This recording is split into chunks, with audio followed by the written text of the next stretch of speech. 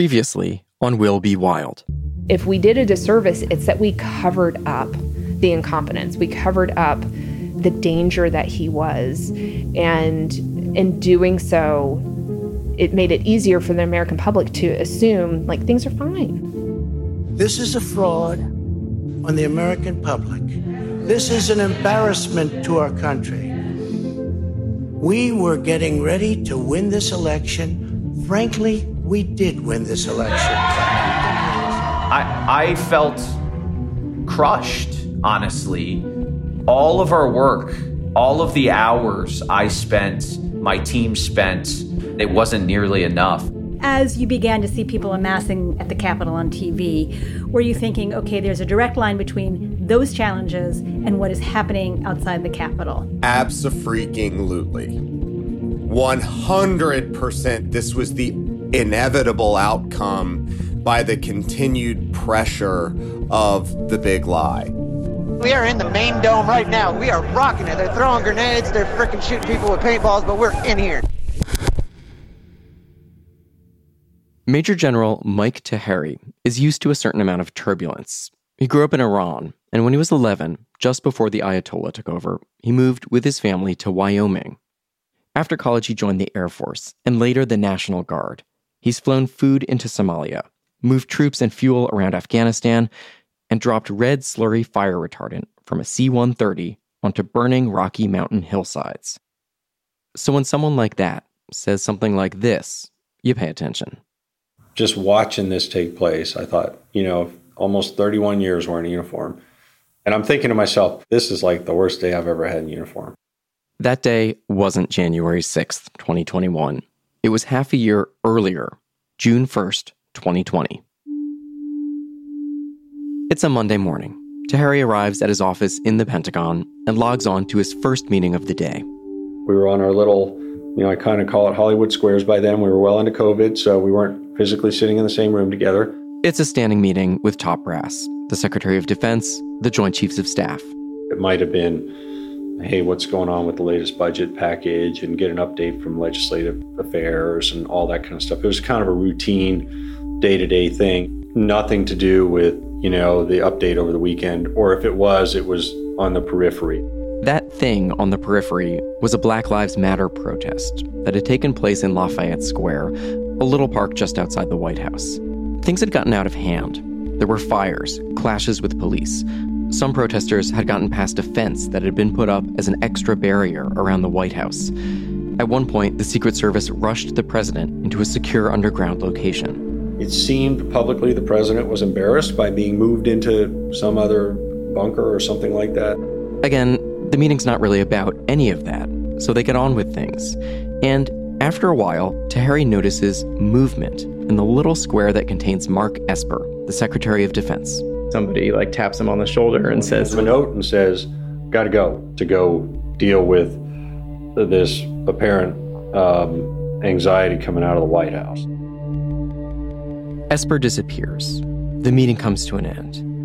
What follows over the next several hours wasn't just Taheri's worst day in uniform. For people who spend their time thinking about the worst-case scenario for our country, it was a terrifying day, as unimaginable in its way as a mob storming the Capitol, and a warning about what might go wrong in the future. From Pineapple Street Studios, Wondery, and Amazon Music, it's Will Be Wild. I'm Ilya Meritz. Chapter 7, War Games.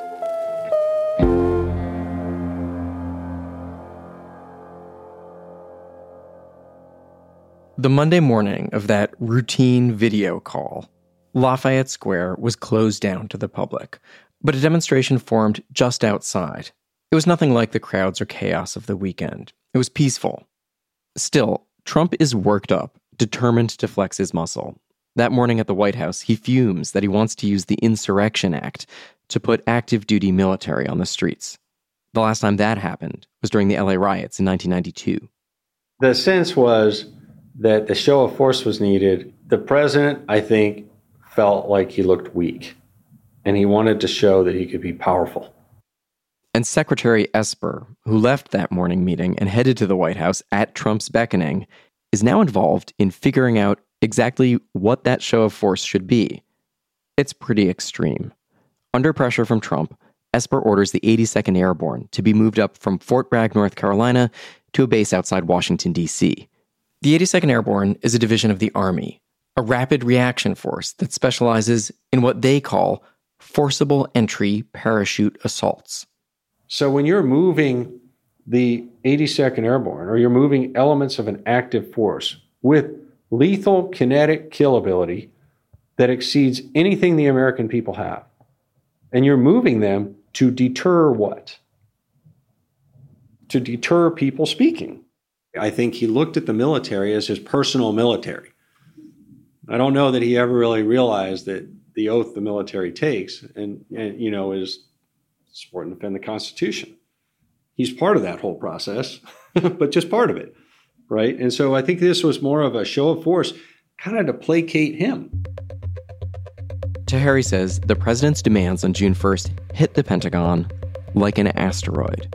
Everything stopped, everything gets quiet for a minute, and then all of a sudden, everybody, comes out of the woodwork. As quickly as they can, military leaders hatch a plan to satisfy Trump's demand for boots on the ground while avoiding the deployment of active duty soldiers.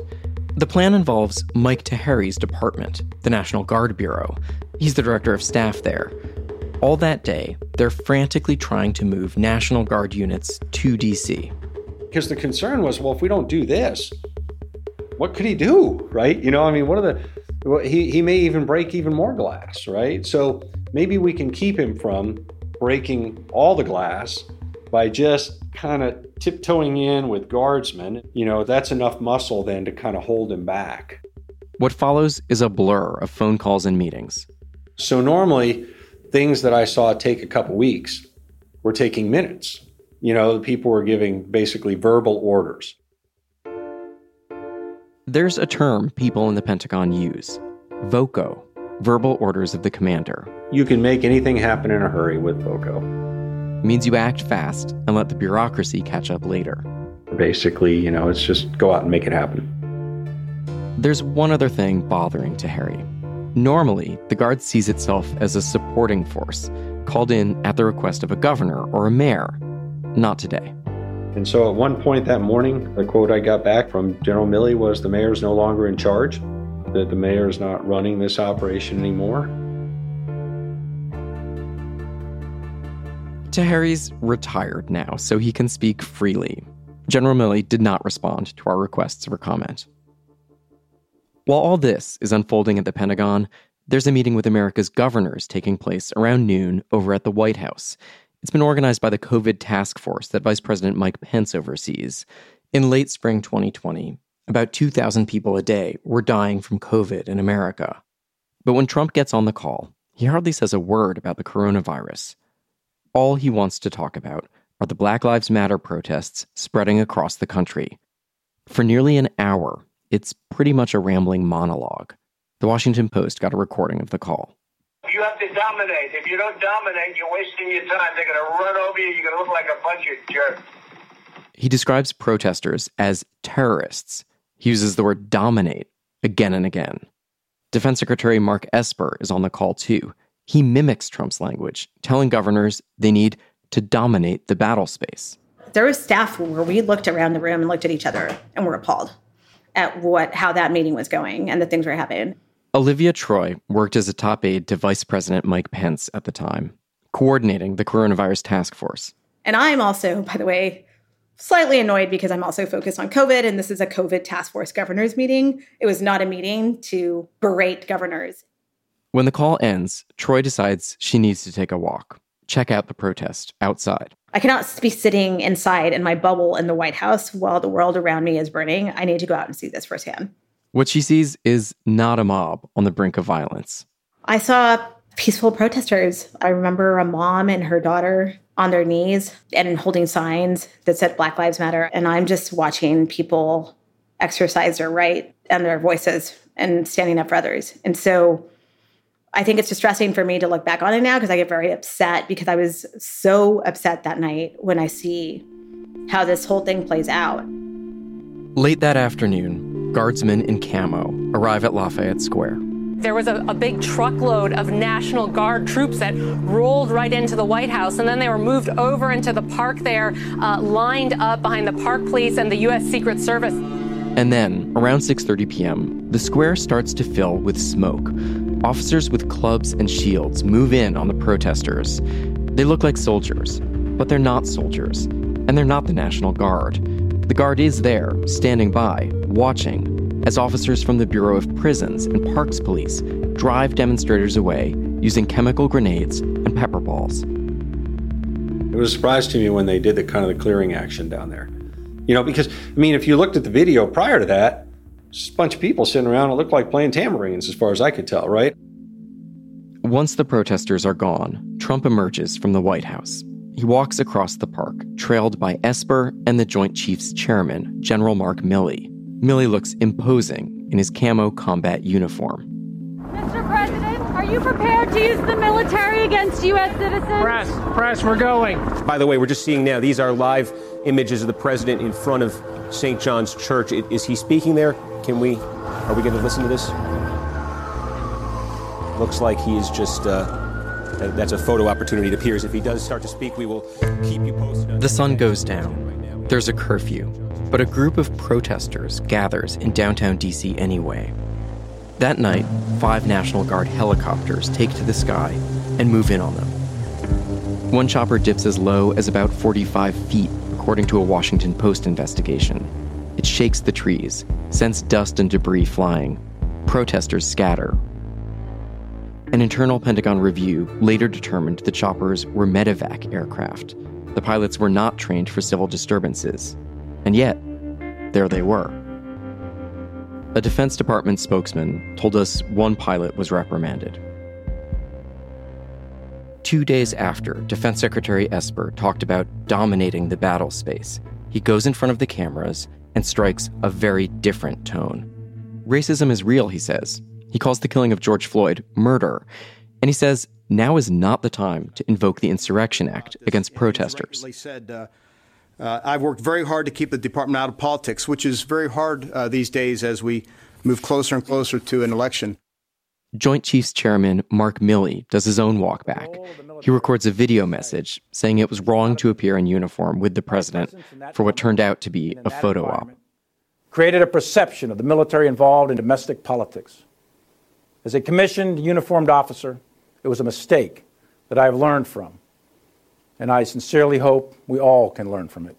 As for Mike Taheri, his retirement was already scheduled, but he ended up leaving a few weeks earlier than planned. We had basically brought people in uniform, potentially to stand there and use those people in uniform against citizens of the United States. And that was just beyond my conception of my original oath. We're getting ready to go to war with the American people. That's the battle space. On June 1st, 2020, the Pentagon dramatically overreacted. On January 6th, 2021, it went in the opposite direction. People noticed the difference right away. If you thought that what happened here in Washington last summer, outside the White House when they cleared Lafayette Square was bad, well, this was, even more dramatic and unsettling and scary. The Capitol was besieged by MAGA hatters in all manner of crazy costumes. It was like a psychotic Price is Right audience forcibly taking control of the Plinko wheel.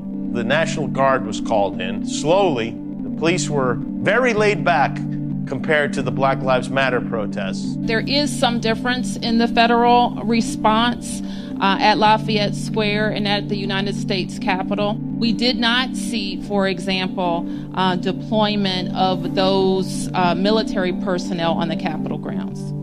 Of course, on June 1st, the protesters were BLM. On January 6th, a Trump rally turned into a riot, incited by the president.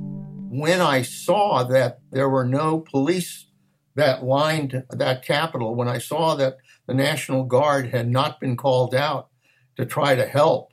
Leon Panetta arguably knows as much about how the government works as anyone alive. My first reaction was, what the hell are people thinking, for God's sakes?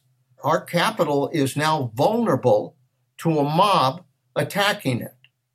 Panetta served as White House Chief of Staff under Bill Clinton and as CIA Director and Secretary of Defense under Barack Obama. He's also been a congressman. He's been a Democrat and a Republican. I talked with him a couple of times over the course of our reporting, once over a Zoom call and once at the Panetta Institute, just outside his hometown of Monterey, California. Military leaders who have testified about this have said 3 hours is actually fast when you're talking about the United States military. They like to go in with a plan, battle ready, fully understanding what's happening, and it's a big ship and it doesn't turn that quickly. You disagree? No, I mean, I understand all of those arguments, but that's why we prepare plans. That's why we prepare for events. That's why we prepare, is to make sure that it doesn't take 3 hours to respond to a national crisis. So I understand all of the arguments about, it's a slow ship to turn. Yeah, it's a slow ship to turn. If you have no plans, if you have no preparation, if you're basically sitting on your butt and watching things, it's a slow ship to turn. You're right. But that's not supposed to happen. The way Panetta sees it, we need to understand why the Pentagon wasn't prepared on January 6th. There was plenty of intel that people were mobilizing and targeting Congress. One thing the military does constantly is to develop war plans against any adversary so that we're ready to go to war if we have to. And this was a situation where it was clear to me that planning had to be done in order to secure the Capitol and make sure that this crowd would not in any way disrupt our democracy. Even without advanced prep, he says, they should have quickly reached for VOCO, verbal orders of the commander, like they did on June 1st. Give the order now, let the lawyers sort it out later. In this instance, it's very important to give vocal commands and to follow through on those commands and make sure that that action is taking place. And yet, it took 3 hours for the 1st National Guard to arrive at the Capitol. Yeah, that's inexcusable. That's inexcusable. He's not just speaking from hindsight. Even before the riot, Panetta was worried about what could happen. Okay, let me see. I've got to pull this up. There we go. What would you like me to read? On his computer, he pulls up an open letter published in the Washington Post on January 3rd, 3 days before the insurrection. It's signed by all 10 former defense secretaries. The headline reads, "Involving the military in election disputes would cross into dangerous territory."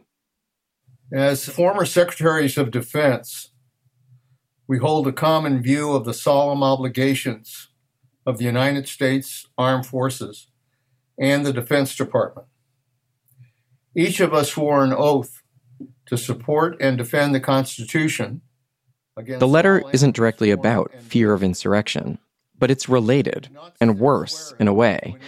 A fear inspired by what happened back in June in Lafayette Square, that Trump would reject the certification of Joe Biden and enlist the military on his side. When this letter was published, it really freaked me out. And so I asked Panetta if scaring people was the goal. He said no. They were trying to remind elected officials that they shouldn't use the military in an unconstitutional way, although it seems to me that ideally, this isn't something they should need reminding about. Yeah, I think it was also meant to try to make clear to those who were serving in the Trump administration who had a role to play with regards to the military that they stand strong and abide by their oath to office to make sure that the military was not misused. I think you're saying if someone were to get an illegal or unconstitutional order, that they would feel empowered to not follow that order. You would hope so. You would hope so. When that letter was published, Trump hadn't conceded the election. He was still claiming, without evidence, that there was widespread fraud. And the lesson from June 1st was that he would not hesitate to use the military for his own purposes. And I think for that reason, I think all of us felt we had to publicly take a stand. One of the signatures on that letter was from Mark Esper, the guy who'd been talking about dominating the battle space on that conference call in June. Trump fired him as Secretary of Defense a week after the November election. And instead of letting the number 2 at the Pentagon take the reins, Trump picked his own man, a new acting secretary, Christopher Miller. Christopher C. Miller and his subordinates, political appointees, officers, civil servants, are each bound by oath. In the letter, Panetta, Esper, and the others call on Miller and the Pentagon to work with the incoming Biden team for a smooth transition. Quote, they must also refrain from any political actions that undermine the results of the election. Christopher Miller, who was still acting Secretary of Defense on January 6th, has pushed back hard on the idea that he should have moved faster. He says because of the tense situation, and in part because of the letter Panetta and the other secretaries signed, he didn't want to be hasty. I was also very cognizant of the fears and concerns about the prior use of the military in June 2020 response to the protests near the White House. This is Miller testifying before the House Oversight Committee in May 2021. Just before the Electoral College certification, 10 former secretaries of defense signed an op-ed published in the Washington Post warning of the dangers of politicizing and inappropriately using the military. No such thing was going to occur on my watch. But these concerns and hysteria about them nonetheless factored into my decisions regarding the appropriate and limited use of our armed forces to support civilian law enforcement during the Electoral College certification. The former secretaries have stayed in touch since writing that letter. I don't want to create the impression that somehow we're a cabal of former secretaries of defense. We basically, just talk. Sometimes it's sports or family. Sometimes, the end of America as we know it. And what do the other defense secretaries think about the state that our country's in right now? I think they share a lot of the concerns that I have about the fragility of our democracy.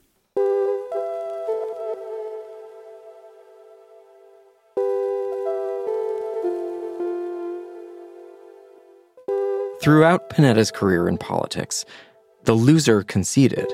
It wasn't even a question. I mean, my God, it happens every weekend at football games. And I thought that would happen here.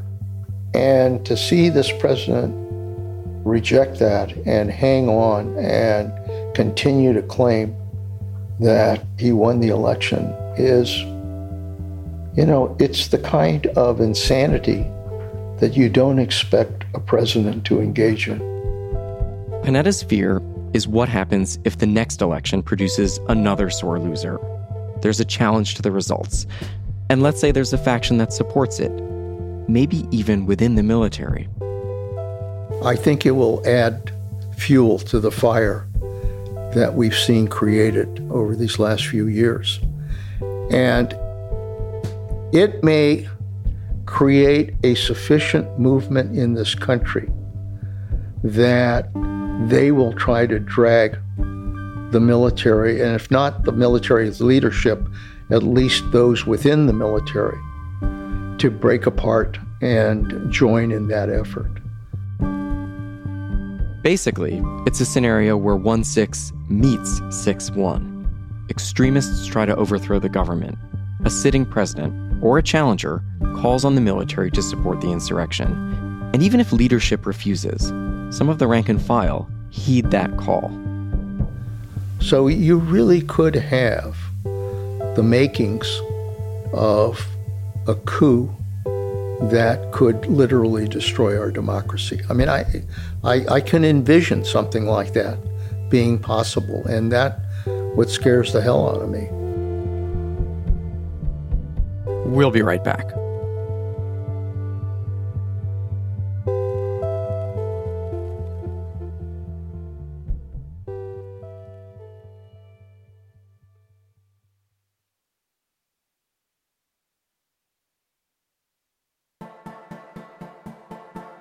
I asked Leon Panetta to say more about what a coup might look like, or how the military might be forced to pick a side in American politics. He didn't bite. He talked about his faith in the chain of command, particularly the people at the top, to do the right thing. He seems to believe that individuals, more than any system, are what's going to keep our democracy intact. But he didn't sound totally convinced. It turns out, though, that there was a group that was formed specifically to ask, what if, back in 2020. We ran a series of simulations in June of 2020 to anticipate ways in which the results of the election might be subverted. And many of the things that we anticipated, in fact, were attempted by the Trump administration. Nils Gilman is an organizer of a brain trust that met for several days. It was a group of heavy hitters, former governors, cabinet secretaries, leaders of the Republican and Democratic parties, legal experts, and retired military officers. 67 players, exploring what Gilman called scenario planning around a contested election. What would happen if we had a president who is unrestrained by the traditional norms of the office and also unrestrained by his political party? And how could such a president use the awesome power of the presidency and the control over federal agencies? Lafayette Square had happened 1 week earlier, and that added a sense of urgency. It became clear that things that were unthinkable were already beginning to happen. I asked about the scenarios they envisioned back in 2020. A recurring theme was a situation where neither presidential candidate had conceded by Inauguration Day. What we realized at that point was that, in some sense, the military was going to be forced to make a decision about who the official commander-in-chief was, even if they're not recognized as the legitimate president by some large faction of the country.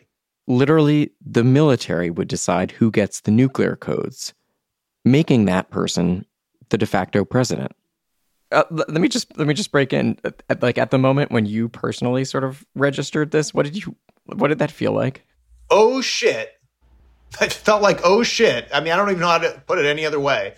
Like, we're not in Kansas anymore. So that's one scenario. Neither candidate will concede, and the military picks a winner. Another bad scenario is a twist on that. The loser doesn't accept the results, calls on his or her supporters to take to the streets, and some members of the military break ranks to join the insurrection. The idea that members of the military might pick a side isn't just speculation. After Joe Biden was sworn in, more than 100 retired military leaders signed a letter implying the election was fraudulent. Quote, "Our country has taken a hard left turn towards socialism and a Marxist form of tyrannical government, which must be countered now," the letter says, by electing Republicans.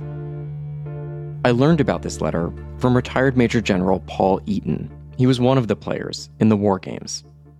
If there is a link to my name, it is that I was associated with rebuilding the Iraqi armed forces in 2003, 2004. What role were you recruited to play? To opine how might the military react to a given outcome, and what were the concerns that I had with respect to the components of the U.S. military. When people were like, what would the military do in this situation? They turned to you. Correct. He says it's shocking for retired generals to question the legitimacy of the president and the courts that affirmed the election. When you have this 124 people who are challenging an election outcome, they are not operating in good faith, and they are antithetical to the good order and discipline of the armed forces of the United States. Gilman agrees. Belief in the chain of command and the probity of the chain of command is the most precious thing that an army has. And that once the toothpaste is out of the tube, it's awfully hard to put it back in. I asked General Eaton if the military is planning for these possibilities. I don't know, he said. If they're not, they sure should be. I also asked the Department of Defense. A spokesman said they don't comment on hypothetical scenarios. 2020 was not the first disputed election. Bush v. Gore went all the way to the Supreme Court. But Nils Gilman says there's another more relevant example from a long time ago. It's actually happened in our history once before, and that happened in the election of 1876 and its aftermath. The race was between Rutherford B. Hayes and Samuel J. Tilden. Tilden won the popular vote, but the results in 3 states were in dispute. There was Florida, South Carolina, and Louisiana. There were competing slates of electors. With Inauguration Day drawing close, neither side would concede. There were rumors that a militia might swoop in to install Tilden in the White House. The president at the time was Ulysses Grant, who, as president, is officially commander-in-chief, but of course, who had been, during the Civil War, the commander of the Union Army, right? So he had an enormous prestige in terms of commanding the military forces and sort of the unquestioning authority over the military. President Grant repositioned federal troops to guard the approaches to Washington, D.C. The deadlock continued until Congress passed an act authorizing a commission to decide the winner. The commission chose Rutherford B. Hayes, the loser of the popular vote, as the next president. Tilden got something he wanted, too. Incoming President Hayes would withdraw Union troops from southern states, which basically ended Reconstruction and set back civil rights for Black Americans by a century. A decade later, Congress passed an act providing for the orderly counting of the electoral vote. It has its flaws. If, in fact, there is a contested result of an election in the future, we still don't have a very clear mechanism, even after 2020 and 2021, for adjudicating disputed results of elections. What Neil's laid out is, in my mind, a worst case, and not a low probability, but a reasonable probability, given the nature of the Republican Party, that appears to be prepared to win at all costs.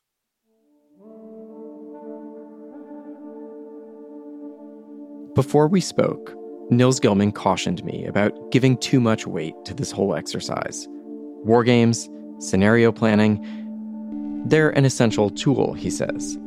But open talk about civil war and coups and military intervention has a way of reinforcing itself. You look at all of the things that might happen, and you start to treat them as if they're inevitable, and they're not.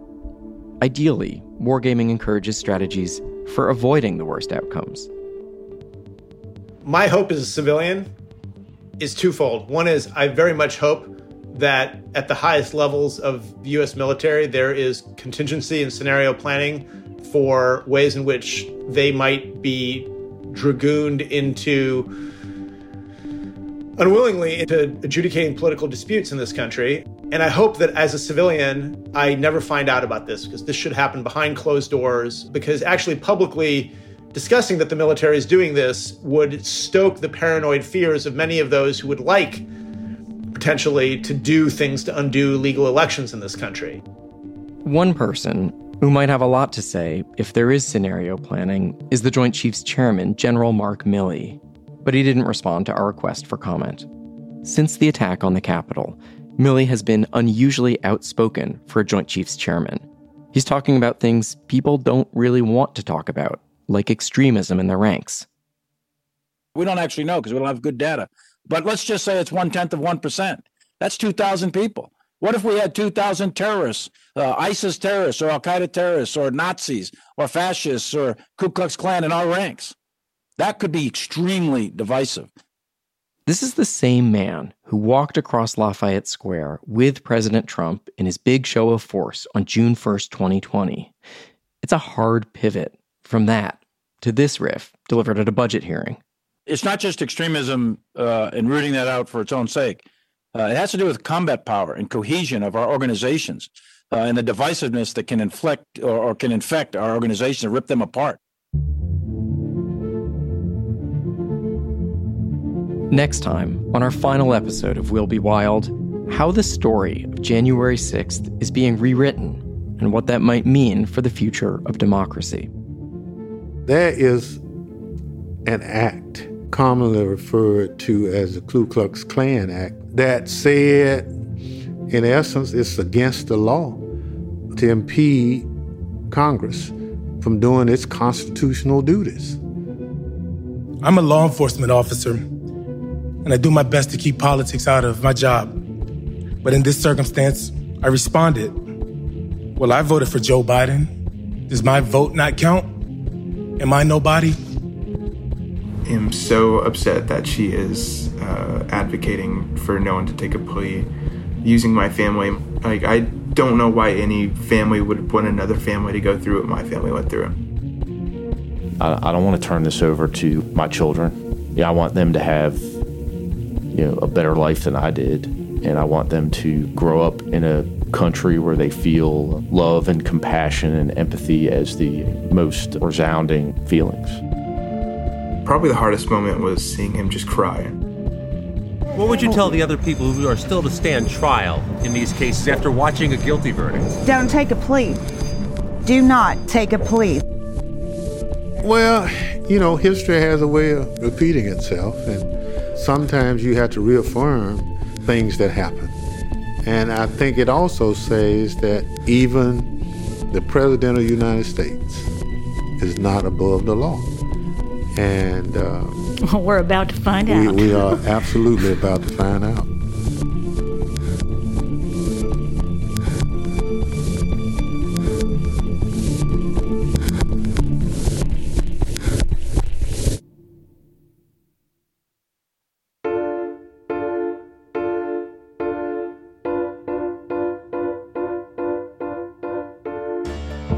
Will Be Wild is a production of Pineapple Street Studios, Wondery, and Amazon Music. It's hosted by me, Ilya Meritz, and Andrea Bernstein. Our senior producer is Kat Aaron. Our producer-reporters are Christine Driscoll and Alice Wilder. Our associate producer is Maria Alexa Kavanaugh. Our editors are Maddie Sprung-Kaiser and Joel Lovell. Fact-checking by Jane Drinkard. Our sound designer is Hannes Brown, who also composed the original music. Pineapple's head of engineering is Raj Makhija. Legal services for Pineapple Street by Bianca Grimshaw at Granderson des Rochers. Legal review also provided by Katie Ali Mohammadi Crown and Sarah Schwarzman at Donaldson Califf Perez. Jenna Weiss Berman and Max Linsky are the executive producers of Pineapple Street, with support on Will Be Wild from Maddie Sprung-Kaiser. From Amazon Music and Wondery, our managing producer is Candice Manriquez-Wren, senior producer is Eliza Mills, and executive producers are Morgan Jones, Marshall Louie, and Aaron O'Flaherty. Thanks this episode to Carol Lenig, Eric Foner, Eric Schmidt, Joe Plensler, Rosa Brooks, Bethel Hopte, and the Radiolab team, and extra special thanks to retired General Joseph Lengyel.